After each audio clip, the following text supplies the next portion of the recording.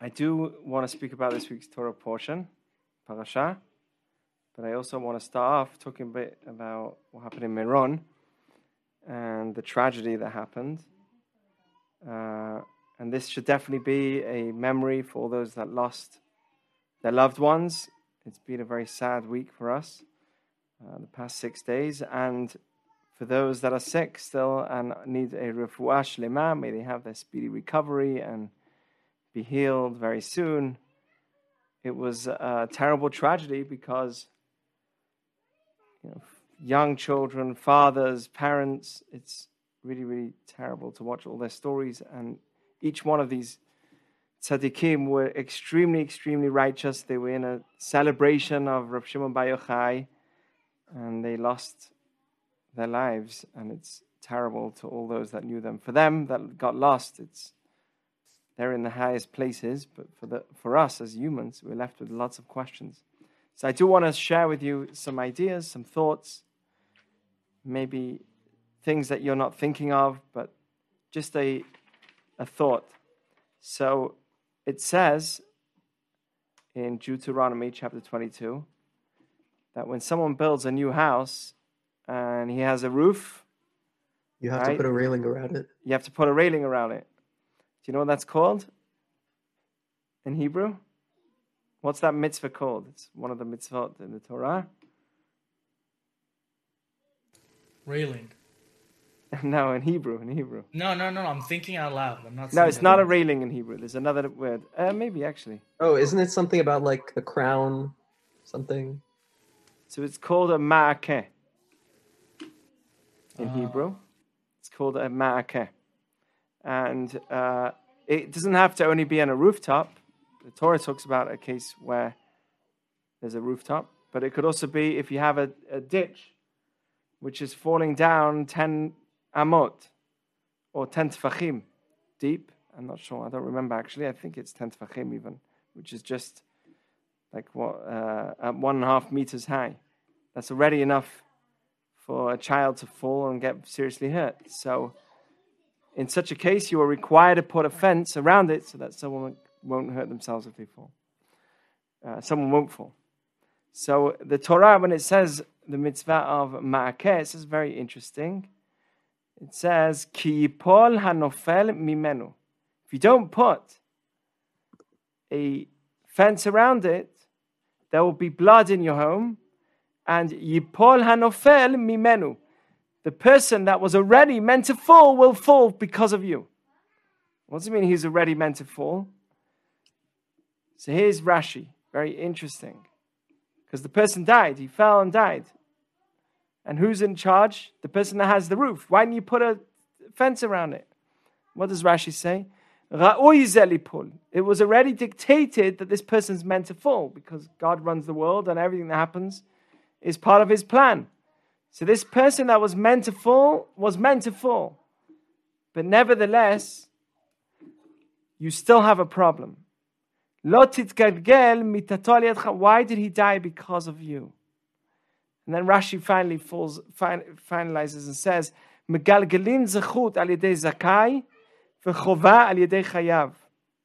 have a rule that good things are done by people that are meritorious, and bad things are done by people that are already bad. They already are meant to have bad things, meaning they are bad people, they're chayav, they've done things that are wrong. So that's how the world works. Good people get the mission to do more good, and bad people get the mission to do more bad. And it's very interesting, because the person that has that roof, and he doesn't put a fence around it, he could say, it's not my problem. If that person fell from my roof, it's because God wanted him to fall. So you can't claim that it's my fault. What does the Torah say? Yipol hanofel mimenu. It's true he was meant to fall, but why was it through you? And because of that, you are accountable. And I think it's very much similar here. There's 45, unfortunately, terrible 45 people that lost their lives innocently. And they came to Rashbi, Rav Shimon Bar Yochai, to celebrate one of the very holy night and a holy, holy rabbi with hundreds of people. And what was their interest is to just be there. But they got hurt. And naturally, it's our way to blame. So we'll say, okay, you know who made this happen? How could this have happened? And we start blaming. Oh, maybe it's this person. Maybe it's that person. Why did they do it? But the truth is, it was meant to be. It was all a plan. But at the same time, even though it was a plan, there was a problem here that it wasn't done in a way which was secure. There was 20, how can you fit so many people? It wasn't organized well. To put 20,000 people able to go through a small path like that. So there definitely is a fault here as well at the same time. And the person, whoever it is that's organizing, has been at fault. There's no question about it. That place, whoever organized it, did not organize it in a safe manner. Whoever was involved and whoever should be involved. But it wasn't safe. So you can't fully blame God because there was a human fault here. But at the same time, for many, many years, I was there 13 years ago in Meron, and it was exactly the same, just as dangerous as it is today. There was no difference. And for years on end, hundreds of thousands of people go to the same place, and nothing happened. So it was a miracle that nothing happened till now. Who was that? God. Why specifically these 45 people? Because God, it was a plan. There's a plan. They are very... Who knows what the plan could be? Maybe there was a much worse decree that was meant to happen. And these people saved us from a much worse decree. We don't know what happens in the world to come. Maybe they were a reincarnation. Each person has a bigger story. They are there to send a special message that we can't understand until we leave this world. When we leave this world, we'll understand fully why everything happens. But whilst we're in this world, we can't understand fully. And for sure, the people that passed away was because it was dictated that way that they should have passed away. There's no question about it. But at the end of the day, we should look at it and say it's not fully God's fault. Don't blame God in your emunah. Don't blame God in your faith, saying that it's, at the end of the day, someone who organized it should have done it in a way which was more safe and an environment which could host that many people. I'm not looking to blame anyone. I'm not looking to send anyone and convict them with murder or take anyone to court. That's not what I'm trying to say. I'm just saying is that as much as we have to have emunah that everything happened from Hashem and it's all a plan, we also have to know that yipol and ofel, there's a certain element of achrayut, responsibility that's involved here as well from a human's perspective, from our perspective. Very similar to the case of the ma'akeh, of the roof. So that's my thought. And I wanted to say that because at the end of the day, yes, when something bad happens, we have to always say there's a bigger plan, but we also have to take responsibility. And there is a bigger plan because specifically these people, of all the people, specifically these 45, and they were all very special. And as Jews, our reaction to any disaster like this or anything else has always got to be internalizing and saying to myself, okay, there must be a message here for me. How can I be better? What mitzvah can I take on? When this happened, God had to calculate every single human being in the world whether they needed to hear this kind of news. And each person that heard this kind of news is suffering, right? It's terrible to hear such a thing. So the entire world gets to hear about it. That was part of God's plan. And it's all part of a bigger plan that's for the good. We can't understand it. But what we do have to understand is that Hashem's trying to send us a message, which is do something, grow spiritually, do another mitzvah. That is how we look at it. How can I internalize more growth between us, more unity between us? This is the message that we need to come out whenever there's a disaster. It's to say, okay, this happened in my lifetime. What can I do? I could watch the news again and again and see the story again and again. I could do that. I could talk about it. But what could I really do? And the answer is, I have all this energy inside of me. Like, how can this happen? How can this happen? It needs to go somewhere, this energy. And the best place to put that energy is into myself by being active. Getting up and saying, okay, what mitzvah can I do? What good deed can I do? What Torah teaching can I teach? Something that I could do to help fix that feeling that I have inside of me. The reaction of the world a lot of times is, okay, let's find who's the culprit. Whose fault was it? Right? That's how we react in the world. And that's not how a Jew is meant to react. Right? There's a spiritual message here that I have a pain inside of me. I need to fix that pain. And the answer to fixing it is through doing good actions, a wake-up call. Anyway, so that's my understanding of tragedy and what happened in Iran. Are there any thoughts? Any ideas? Okay. So, I want to tell you something very interesting about this week's Torah portion. And it starts off talking about Shemitah. Has anyone heard of Shemitah? Does anyone know what that is?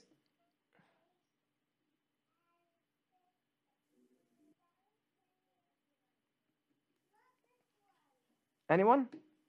Shemitah. Is it when you let the earth rest for the seventh year? Yeah. Exactly.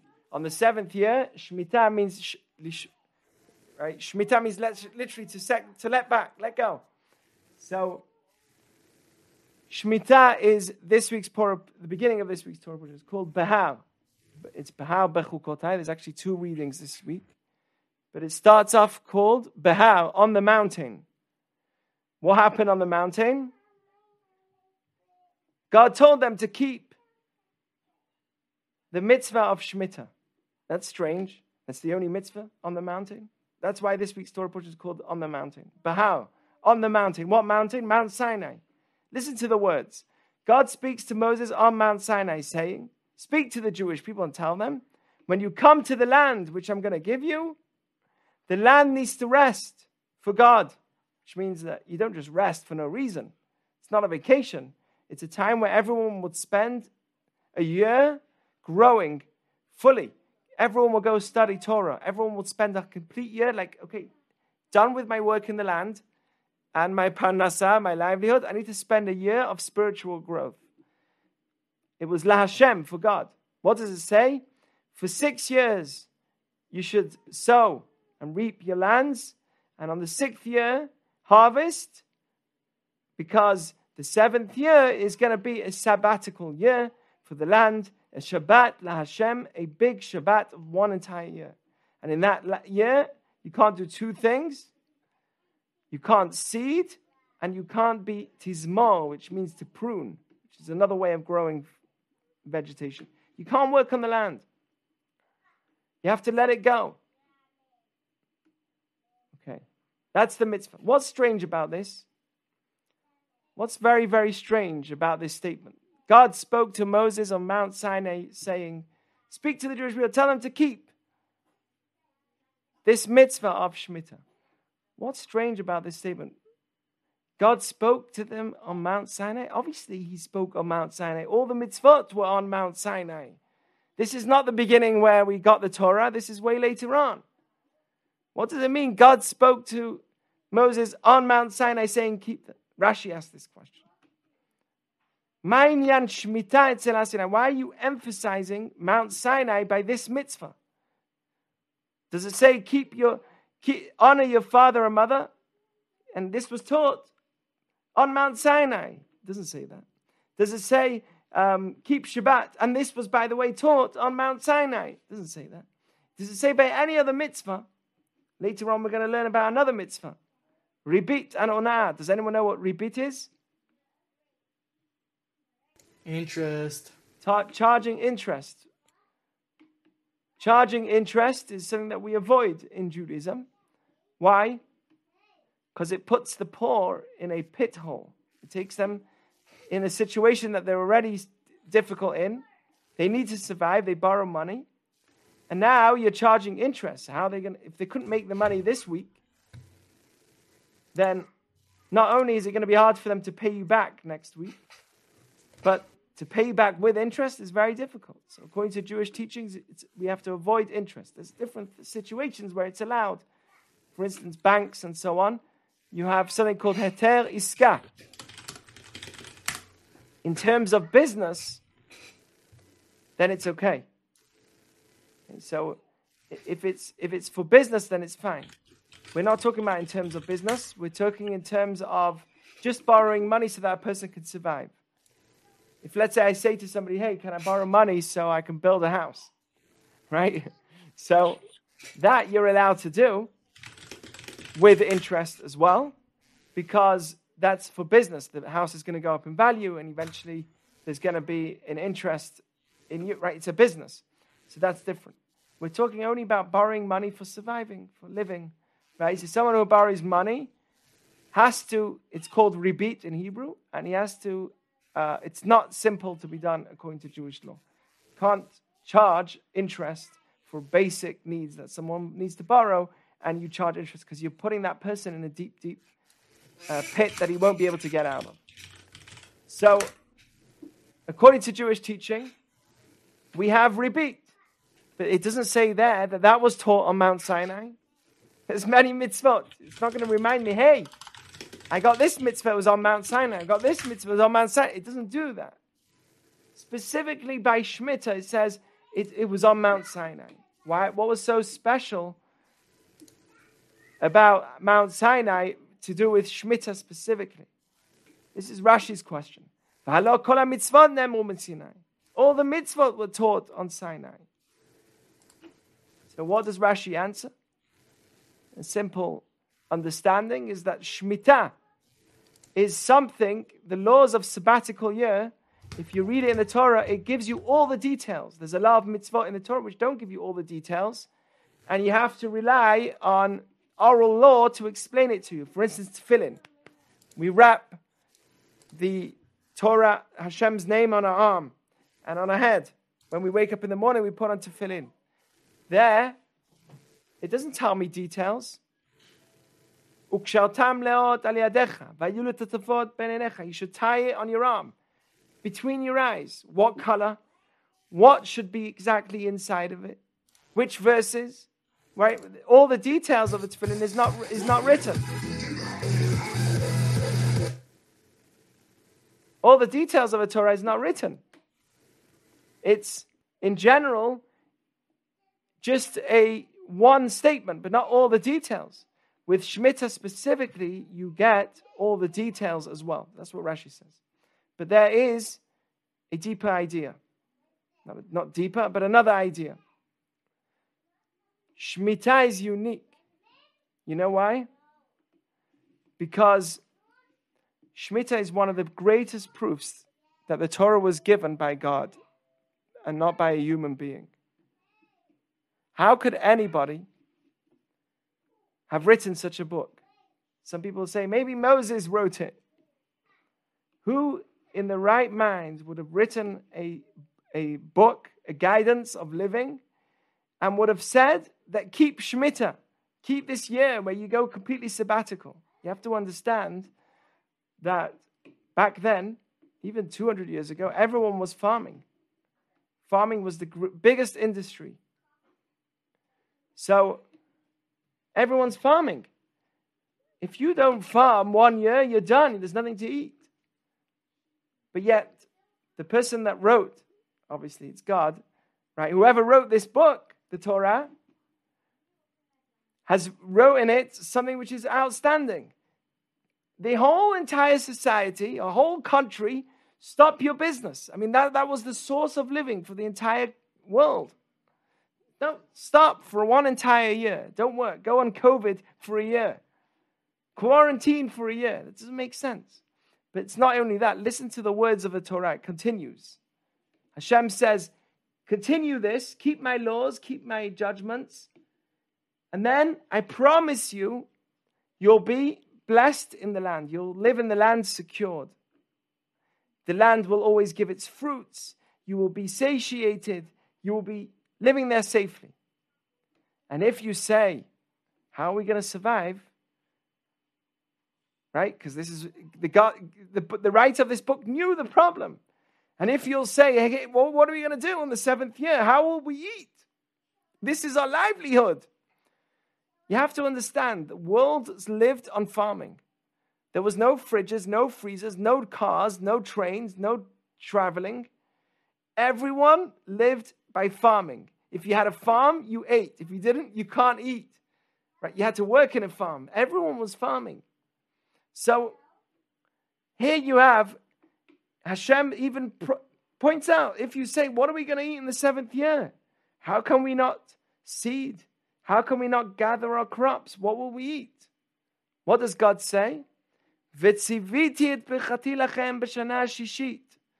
the 6th year, this is, by the way, in the Torah, this week's portion. In the 6th year, I will command my blessing to you, and the land will produce produce for 3 years. Why 3 years? For the 6th year that you need to live in, because it's the 6th year. It will give you produce for the 7th year, because the 7th year is sabbatical year and the land's not being used. And it will give you produce for the 8th year until you could start harvesting again. That takes time. So till you can start harvesting again, 3 years, you need enough food to eat for 3 years. If you cut down work for 1 year, you actually need food for 3 years. Right? That's why when we talk about shutting down an economy because of COVID, it doesn't just affect the time that the economy is closed. Because all during that time, it's produced ahead of time. Okay? Everything's being produced right now for ahead of time.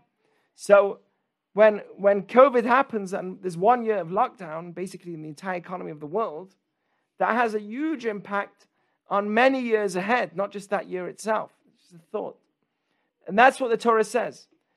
Don't worry. I'm going to command you to keep the 7th year, the sabbatical year, but I'll give you 3 times the amount on the 6th year. Once for the 6th, one for the 7th, and once for the 8th. Now that's strange. How can anybody who's human make such a promise? I write a book, keep the 7th year, sabbatical year. How can I make such a promise? If let's say it was coming from Moses, is it not a risk to write such a thing? When you go into the land of Israel, they're going to try it out. Everyone needs to survive. They'll come in, they'll start living on the land, and what will happen? They'll start living on the land, and what will happen? Nothing. They'll say, hey, wait a second, you promised that I'm going to have 3 times the amount in the 6th year. Where's 3 times the amount? I don't see it. No human being can make such a promise. If I'm going to write a book that influences my people to believe in me, the last thing I'll do is write something that could be verified. Okay? Another strange thing is that when does God say, I'll give you the blessing? Which year? Anyone's been listening to me? Which year will you get the blessing? 3 times the amount? 6. On the 6th year, you'll get 3 times the amount. I don't get it. That's even more strange. Why? Because normally, why is it good to give land a rest? Does anyone know? If in terms of farming, why is it good to give land a rest? Because when you plant crops, they suck the nutrients out of the soil. And so Exactly. you need to, it's called fallowing, I think. Exactly. The land needs nutrients. And after 6 years, you've been sucking out all the nutrients of the land. So it makes sense. Like someone could look at this commandment and say, oh, that's very logical. It makes sense. You need a sabbatical year for the land. You can't keep drawing out the nutrients of the land. You've got to give it some time to sleep. But what's very strange is, then I would imagine, if that's true, then I would imagine, in which it is, it's true that you've got to leave the land to rest, but I would imagine that the blessing, or the 3 times the amount of growth, should come on the 8th year, not on the 6th. The 6th year is the end of wearing out the land. Okay, the 1st year you grow, 2nd year you're growing, 3rd year you're growing, 4th year, 5th year, 6th year. It should deteriorate. By the time you hit the 6th year, you should have less growth than the 5th year, and then the 4th, but yet still there's a commandment. Hashem says, I will command the land, and it will give 3 times the amount. Now, in many religions, there are a lot of promises. But they're promises normally that cannot be verified. There's two types of promises that can't be verified. This is how you know, by the way, if people are following just a cult. That's what I've been told. I'm a cult. But this is how you know, right? If you're really following a cult. One of the ways is that there's promises that are made that cannot be verified. They're following some kind of leader who makes certain promises that can't be verified. Who says you're real? So,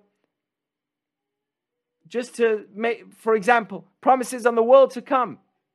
You will have something in the world to come, something beautiful. If that's the only promise, that's a problem. Because how can I know? Yeah, in the world, everyone who dies can only know, but no one's alive can be with the dead, so how can we know?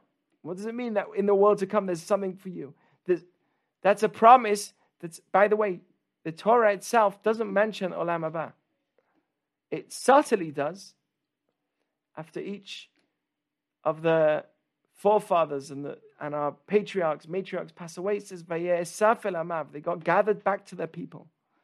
Now, what does that mean? They died. There's many signs in the Torah that there's a world to come for sure. That this world is only temporary and there's a real world to come. There are many signs in the Torah, but it's never direct. Not once do you see the words Olam Haba in the Torah. World to come. It's not the way Judaism works. There's many answers given of why the Torah doesn't emphasize the world to come. One of the main reasons is because it wants us to live in this world, not be focused on another planet. The focus should be here at the moment to make this world a mission of making it a better place so that we can receive in the world to come, but not disassociate yourselves from this world. But it's very interesting that in the Torah itself, not one mention of the world to come. Promising something. So you could promise the future in a way that's not verified. Either the world to come or in 2 generations from now. In 3 generations from now, this and this is going to happen. Well, I'm not going to be there, so then it ain't going to work for me. Right? That's a promise that can't be verified. 6 years from now is a promise that can be verified. In 6 years from now, if I tell you that when you live in a land, I'm going to command the blessings and it will give you 3 times the amount, that's a promise that can be verified. How can somebody make such a promise? How can anyone write that in a book? And the minute we see it's false, we'll all say, okay, fine, we're done. There is no God. But that's not what happened. And there's proof even from nowadays. Now, you have to know that Shemitah today, first of all, Shemitah, sabbatical year, only applies to the land of Israel. That's the only place that the mitzvah applies. And it only applies when all the Jewish nation lives in Israel. And that's not the case today. So, according to Jewish law, there is no such thing. There's no requirement, according to the Torah itself, to the Bible, to the Torah, there's no requirement to keep Shemitah. There is a rabbinical requirement that's already brought from the time of the Talmud. Today we can't make decrees or mitzvot, but back in the times of the Talmud they did. And right, the Torah says that don't turn away from that which your rabbis have taught you, left or right. Go exactly as you've been taught. Ever since the Talmud finished, we've stopped having the power and the ability to understand what's the right thing in terms of making a decree for all of Jewish people, a law for all of Jewish. We're not on the level. Until the Talmud, they were able to make rabbinical laws, right? There's different types of laws. Some are mishmeret le'mishmarti. The Torah commands us, asur mishmeret le'mishmarti. Make a guarding for my guardings. Make an extra, like when you have a highway, you have an extra road on the side so that, it's safe. If your car breaks down, you don't just break down in the middle of the highway. That's dangerous. There's always a side road, an off road, which you can go onto, right? That's called making a guarding for my guardings. In the Torah, it says, Asu mishmer le'mishpatim. Make an extra path that would make sure you don't fall. You have to make an extra path for safety that you don't fall. The rabbis till the times of the Talmud were able to make decrees or different laws that they instituted, whether it's lighting candles for Shabbat is a rabbinical law. But you have to understand it's so important. The rabbinical law, what bracha did we make, right? Chanukah, lighting Chanukah lights. Is that a rabbinical law or a Torah law? I think that's rabbinical. It's rabbinical. When did Chanukah happen? After the Torah was given or before? Torah. What? Way after. Years after. Hundreds of years after. So how can it be, this Talmud asked this question, how can it be when I light candles of Chanukah, does anyone remember the blessing? What's the blessing on the candles of Chanukah? Asher kiddushanu b'mitzvotav. Baruch atah Hashem Elokeinu melech haolam, asher kiddushanu b'mitzvotav, who made us holy with his commandments, v'tzivanu, and commanded us, lahadlik ner, to light the candle of Chanukah. He commanded us. Thought this was interesting. What? I always thought this was interesting. Isn't that strange? You light candles of Shabbat. Also, you say Asher Kiddushanu V'Tzitav V'Tzivanu. What's going on? Netilat Yadayim. We're commanded rabbinical law, washing hands. What do we say? Asher Kiddushanu V'Tzitav V'Tzivanu. We weren't commanded by God.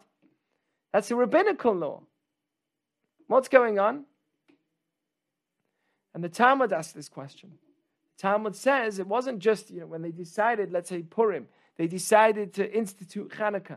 All these mitzvot, they were on a level that they were able to see that this wasn't just a moment of one time in history. This was a moment that gives energy for the future. It's going to change the course of history. They had the power to be able to see that. And the same with the story of Purim. And when in the times that they made these decrees, that we should make these mitzvot, they made that decree. Okay, so then we're fulfilling the commandment in the Torah, which says, Lo tasumi mashi yagidu lecha yamin u'smol. Don't turn away from that which your teachers have taught you, left or right. Go exactly in the way that you've been taught. So the Talmud, when it was asked, how can it be that we say we were commanded to do it? They say, yes, you were commanded. Because the Torah says, don't turn away, don't deviate from that which they teach, right or left. So that is the commandment that keeps us to do those mitzvot. Are you there? Are you with me? Okay.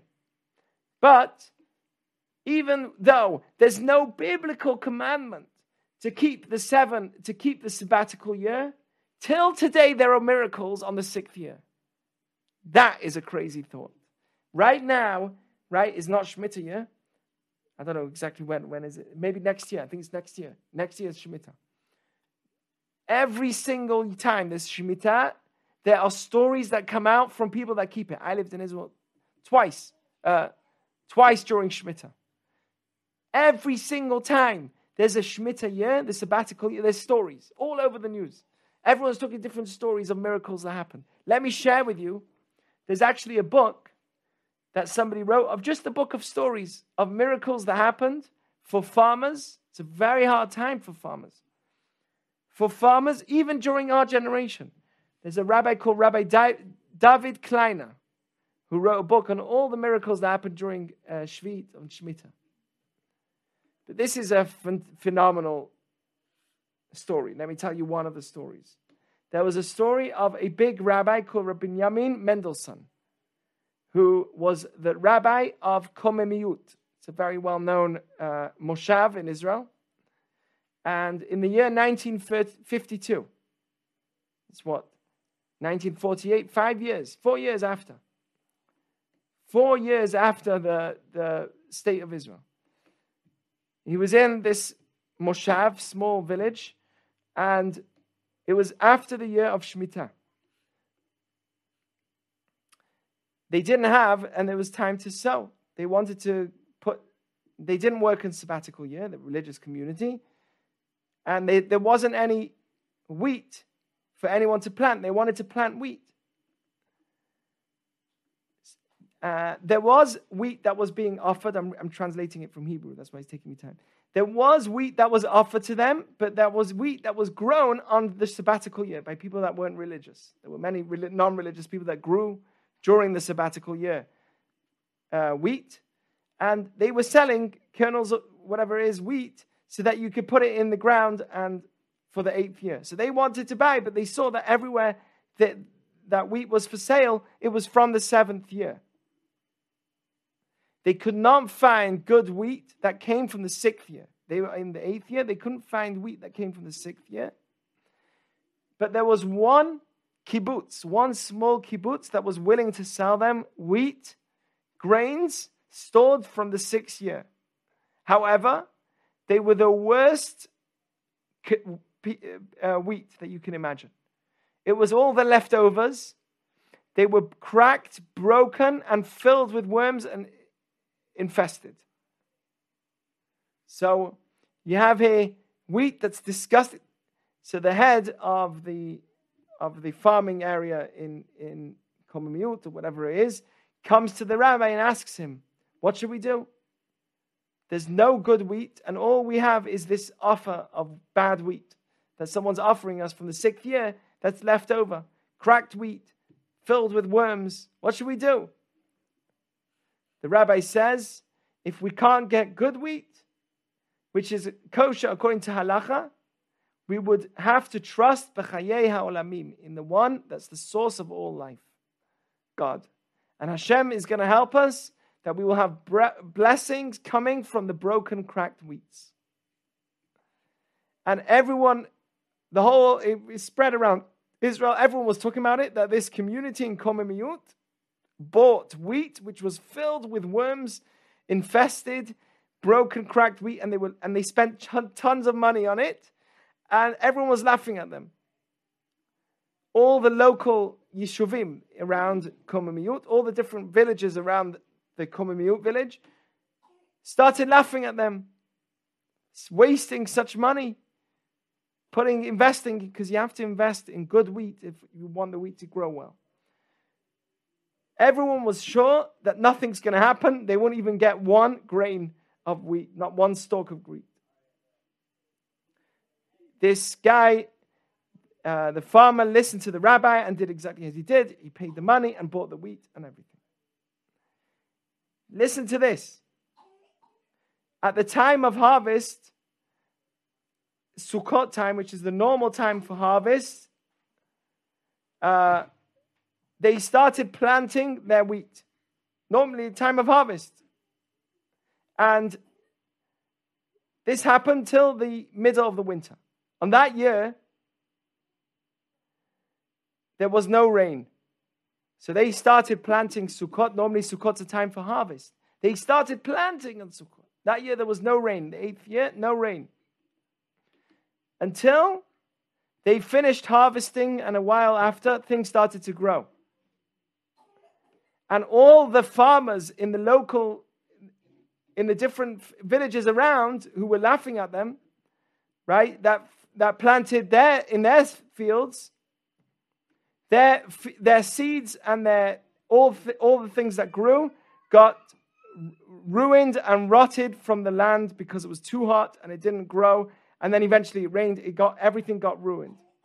But in the land of Komamiyut, the entire area, the only place in the entire area, because they harvested late and they planted late, only by them it grew, and they had a lot of produce. Can you imagine?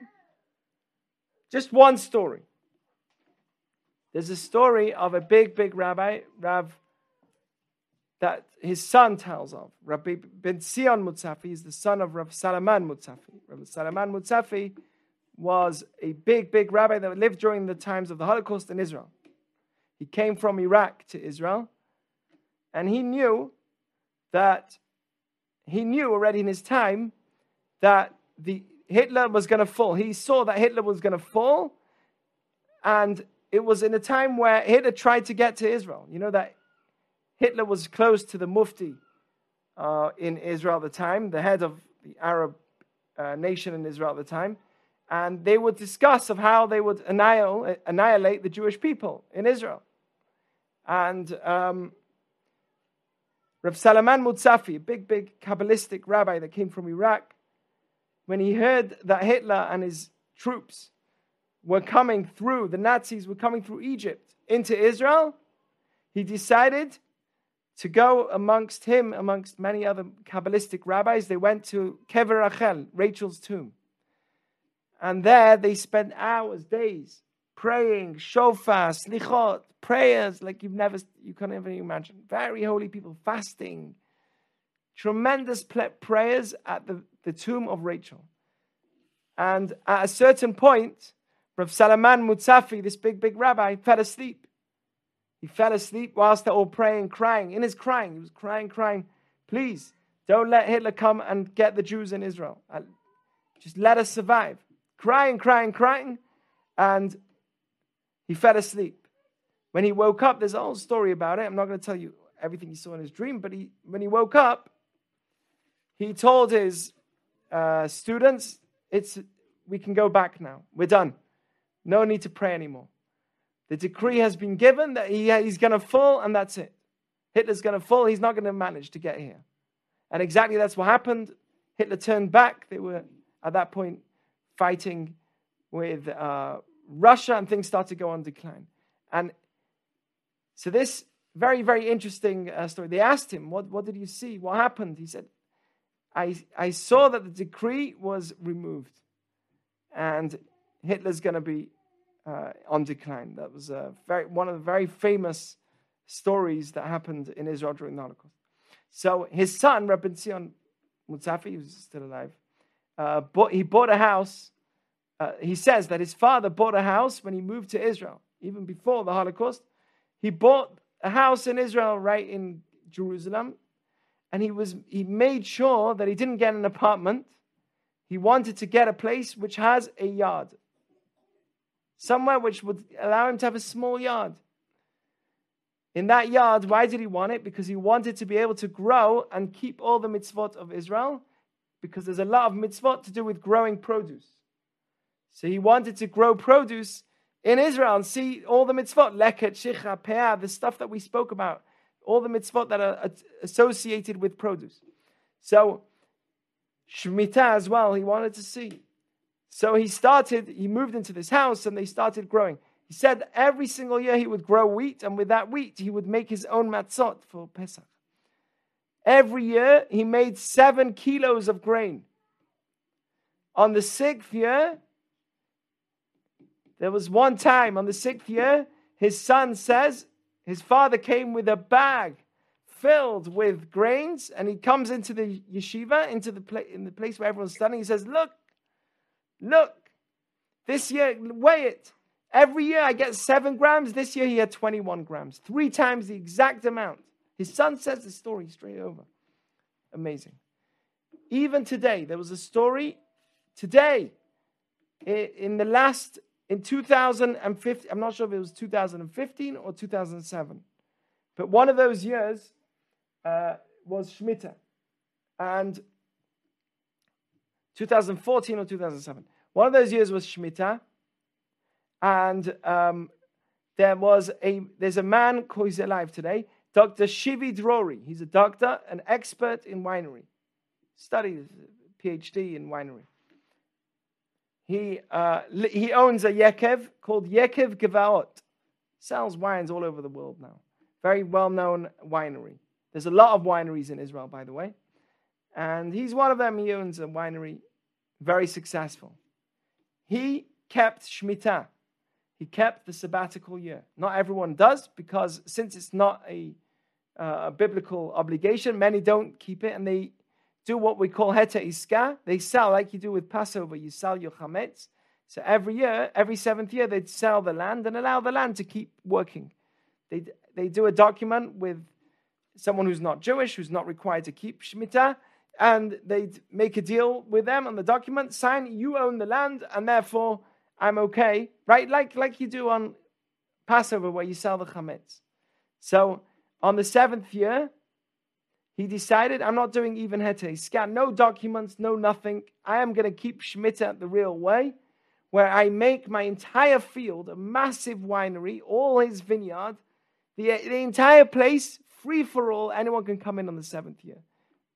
It was called what we call Hefker, free for all. So on the 6th year, when he harvested, he made the decision he's going to keep Shemitah. On the 6th year, when he harvested, he calculated all the winery, all the grapes, regular amount of grapes, nothing more than regular. Regular number. The 6th year didn't make any more. 7th year, he left the land free. Anyone who wanted could come in. And on the 8th year, this is recent. Okay, so you can't say this was a long time ago. This is recent. On the 8th year, he took the wine out from the barrels that he had from the 6th year. After the 6th year, he put all his grapes into wine, put it in barrels, and stored the barrels. On the 6th year, 7th year, stored the barrels, and on the 8th year, he takes out his barrels, and he tastes some of his wine, and he realized that his wine is very special, tastes very good. So he decided to send it to the international wine competition, or something where wine is tested internationally, and there's a competition. He won a double gold award. He became a world winner in wine. And his wine was sold for how much more? 3 times the regular amount that he sold it. That is a crazy story. Now, you could say, okay, he's making up. Check out Dr. Shivi Drori. That's his name. Dr. Shivi, Shivi, Drori. Maybe you won't be able to see it in Hebrew, in English, but Shivi Drori is his name. And he was the one that was able to testify to the point of keeping Shemitah. He talks about it every year now, and he advocates for Shemitah, for keeping Shemitah. So even if it's not a biblical requirement, people that keep Shemitah see blessings on that year. It's an amazing thing. So maybe now we can understand why this mitzvah specifically was written on Mount Sinai. Right? This mitzvah specifically says it was given on Mount Sinai. All the mitzvot were given on Mount Sinai. Yeah, but this one proves that God gave it. This one is a proof that all the others, this is an undisputed idea, that this is something phenomenal. And there's many other cases like this, but it's just something which seems so simple. Shemitah, sabbatical year. But when you look deep into it, you realize, whoa, wait a second. You're commanding 3 times the amount on the 6th year, which makes no sense at all, and it really works. There are stories, books of stories of them. You have to do research to see. You wouldn't believe it. I don't know. To me, it's like, this is it. God, that's it. There's nothing else. What else can you say? The rabbis say that the 70 years, that the second, they made a calculation, because the Torah also says that if you don't keep Shemitah, it says, as tiltzeh haaretz et shabtotea, that the land will throw us out. If we don't do what's right, the land of Israel is going to throw us out, which happened in the first temple and the second temple. We're still out. So the land will throw you out, and that's what happened. We got thrown out. For how many years? For the amount of years you didn't keep Shemitah. That's what the Torah says. Your land will be desolate, destroyed. For how long? For the Kol Yemei Hashama, for all the years that you didn't keep sabbatical years. And the rabbis in the Talmud make a calculation that during the first temple, there were 70 years where they didn't keep the sabbatical year. How many years of galut, of exile, were they in after the first destruction? About 70, but then it doesn't make sense. But isn't that interesting? Yeah, Wait, there was a miscalculation by Achashverosh, but based on the calculations of Daniel and everyone, it was exactly 70 years. Rabbi. Yes. It wouldn't make sense then for the second temple, because, there was time during the second temple, but like the time during the second temple, even if they didn't keep Shemitah for that entire time, way more time than that has passed since. True. That's not the only reason. It's not the only reason why we left. It doesn't say that would be the reason. It says that the land will, maybe I missaid it. The Torah gives me many reasons why we'll be thrown out of the land of Israel. Right? There was shvichut damim, idol worship. That's not enough of a reason to throw us out of the land. But now that we're out, it will work out exactly the amount of sabbatical years. So it's not the reason for it, but it would work out that the land will be desolate for exactly the amount of years. And in the first temple, that's what happened. By the way, during the second temple, not all Jews were in the land of Israel. So I don't think there was a biblical requirement then either. Okay? Only after the second temple, many stayed in Babel. You know that, right? Not everyone came back. So that's another discussion. So I actually don't know if Shemitah was applied in this biblically during the second temple. There's another case where you see this phenomenal idea. Okay, it says that 3 times a year when there was a temple, all males are required. The families would go together, but the requirement was upon the male to go and into all three times a year to go to see God. Where would he go to see God? In the temple. 3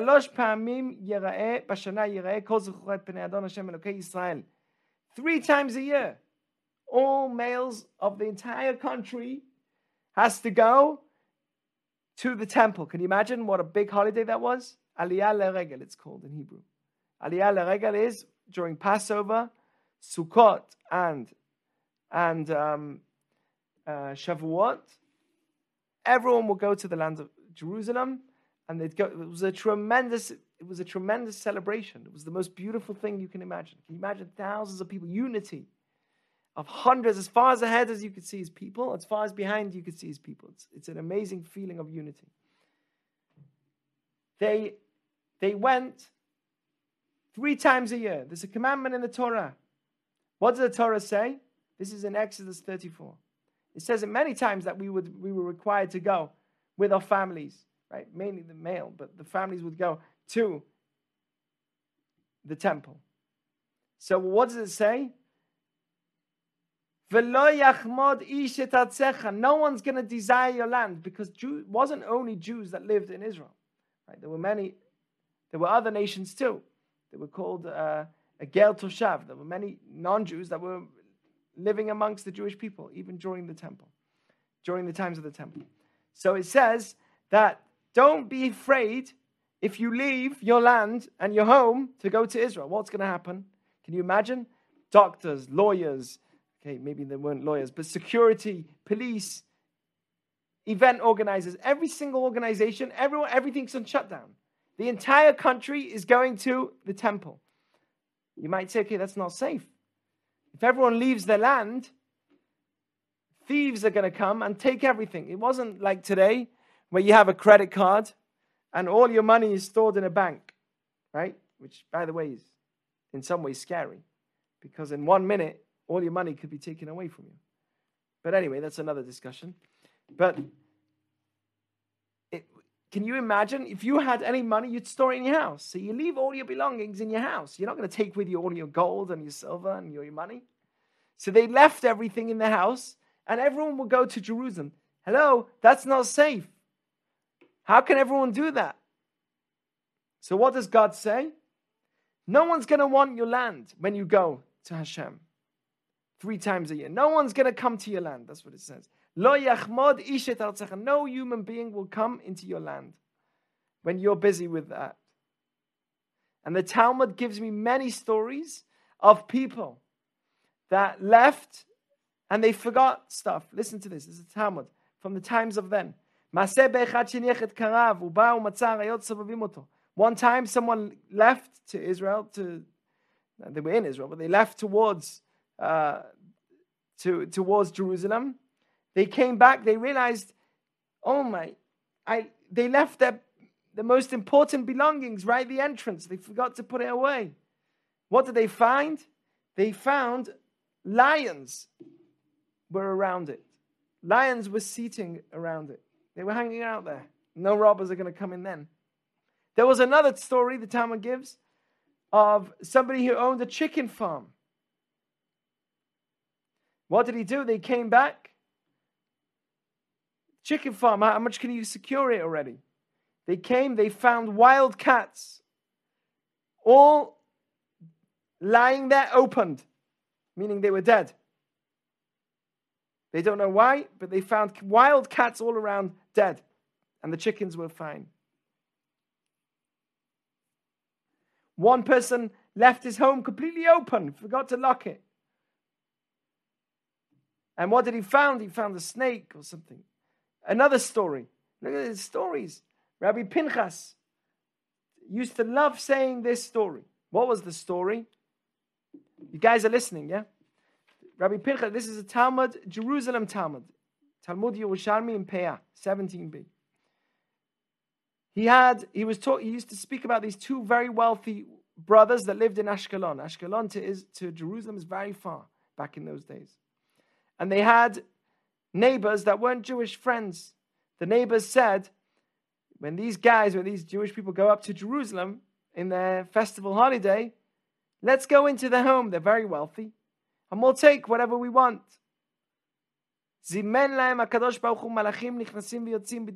God gave them a miracle, angels coming in and out from their home. When they got back, they sent them a gift. The Jews came back, they sent their neighbors some gifts. Here's a nice souvenir from Jerusalem. So the neighbors said to them, where have you guys been? They said, what do you mean, where have we been? We went to Jerusalem. So the non-Jewish neighbor says, so who did you leave in your house? Because your house was busy like anything. There were lights on, people coming in and out. What's going on? Who was in your house? They said to them, we didn't leave anyone. Amru velo barnash. No one. We didn't leave anyone. What did they say? Amru, immediately they stood up and they said, blessed is the God of the Jewish people that never leaves and never leaves them alone. He's always watching over. Blessed is the God of the Jewish people. How can you make such a promise? I promise you, you're going to leave your land. Go to Jerusalem 3 times a year. And not one time, if you do that, your land will be damaged. It's mind-blowing. So these are the messages here. This is so important. Why? Because a lot of times you think, okay, if I do good, who says it's better for me? Why should I do good? There's so much challenges in this world. Life is so not easy. Doing good is, doing mitzvot and doing good it's taxing. It's a lot on me. It's too much for me. I can't handle it, right? These are the words that people say. So one of the things that we need to remember is that good always has a higher power, has an upper hand. Good is never the weaker side, right? Like in the movie, the good guy always wins. Good will always win. That's a Jewish understanding and a Jewish belief. It may seem during a certain period that it's not like that. That falsehood and trickery is what's going to win something. But the truth is what wins something. And that's something that we believe truly. Hashem made this world where there's negative influences, there's positive influences. Like with Moses. Remember the story with when he came into Egypt? He said, let the people go. And he said, no. Pharaoh said, no. So Moses says, okay, if you don't let them go, I'm going to turn this stick into a snake. Prove to you I have the power to do miracles. So he threw his stick on the floor and it turned into a snake. What did Pharaoh say? I could do that too. He brings his wizards. They throw their stick on the floor and it also turns into a snake. What's the idea? They use the negative energy. Moses was using good energy. Right? This is an example. Right? The story is real, but I'm just giving you a good example. There you see clearly what happened at the end. The stick at the end swallowed up their sticks, even though it was a stick. That they couldn't do. They tried to do that, they couldn't do it. Only if it was a snake could they manage to do something, but as a stick to swallow up their sticks, they couldn't do that. So, what's the message of that story with Moses and the stick? The message is good will always persevere. Good will always win over the weakness. Good will always win over the bad. Bad is temporary. It's not long-lasting. Good will overcome it. And that's something that we always need to remember. Anyway, so this is the general idea. Somebody who sticks to the world of good is going to have good in this world and in the world to come, not only in this world. It might be challenging at the beginning, but it's something that will last. Right? If you have two machines in front of you, one is fake and one is real. One's worth $50 and one's worth $200. One's a cheap, let's say, 2 cameras. They both seem to do the same megapixels, same. One's cheap, you paid $100 for it. The other you paid $1,000. You're like, wait a second, they're the same machine, same specifications, same everything. Why is one machine so much worse than the other? Why is it so much more expensive than the other? And what's the answer? You buy both. You go and check it out. What do you see? It works. Even the cheap machine works. But you know what? It doesn't feel so good. It looks good. It looks pretty much the same. What's the greatest proof that it's not the same? What's the greatest proof that something is really of value?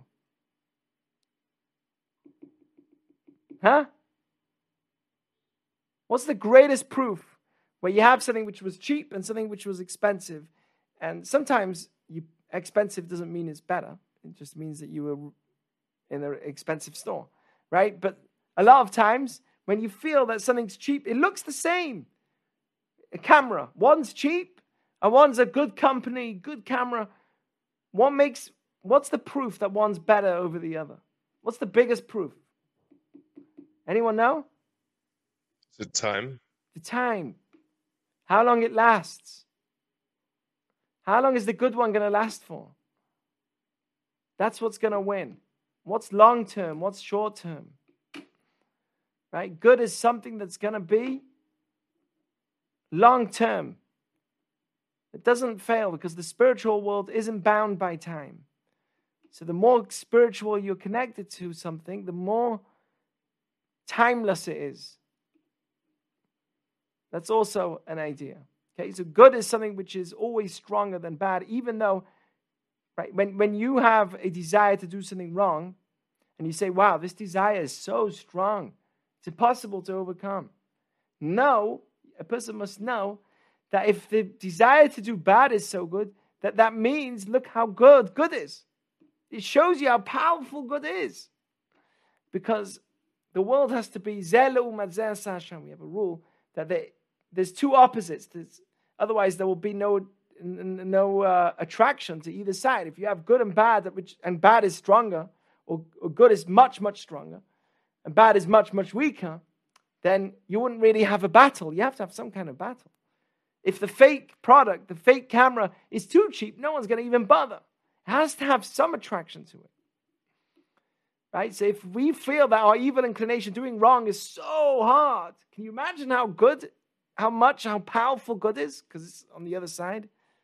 We forget how powerful good is. Someone once told me, it's not a fair world. God made an unfair world. Look how much evil there is. Look how much bad there is in this world. Look how difficult this world is. It's like this world's not a good world. I don't think God made a good world. I said to him, yeah, it's true. You see how bad is. But do you realize how good is? Do you realize the power of the good? The reason why you're saying, because bad is so bad in your eyes, think about how good must be. The power of one mitzvah, we don't realize the power of it. And it is. You see people that did good in the world, their influence is so much beyond themselves. It goes way beyond themselves. Because bad doesn't have as much of an influence as good. Good is something which can, as much as bad is so strong, you have to recognize that good is so much more strong when we do a good thing. Anyway, so my message is to understand and to really enjoy the idea that we have something which is not just a blind belief, where God says do this and do that, but it's something which can be tested, where we see clearly the words of God. You have to also, there's another point here. Shemitah, right, is not so important to us. Sabbatical year doesn't really affect us. So we're like, okay, you know what? It's good. Yeah. It makes sense that land needs to rest for a year. Yeah, it's true. It's easy for me to say because I'm not being tested. I don't have land. But if I was being tested when my only source of income was the land, that is a hard thing to do. It's very, very hard when you're actually engrossed in the challenge itself of having to turn away from land just because God told you. It's very hard. But God promises, Tziviti et Bechukotai, I command my blessing. And it's like that in many other areas as well. It may seem like a difficult thing, but if God commands it, it's for sure the best for us in this world and in the world to come. Thank you all for listening, and I hope we learn from Shemitah to everything else as well, to see the beauty of the Torah and Judaism in all areas of life. All right. Well, thank you for joining and listening.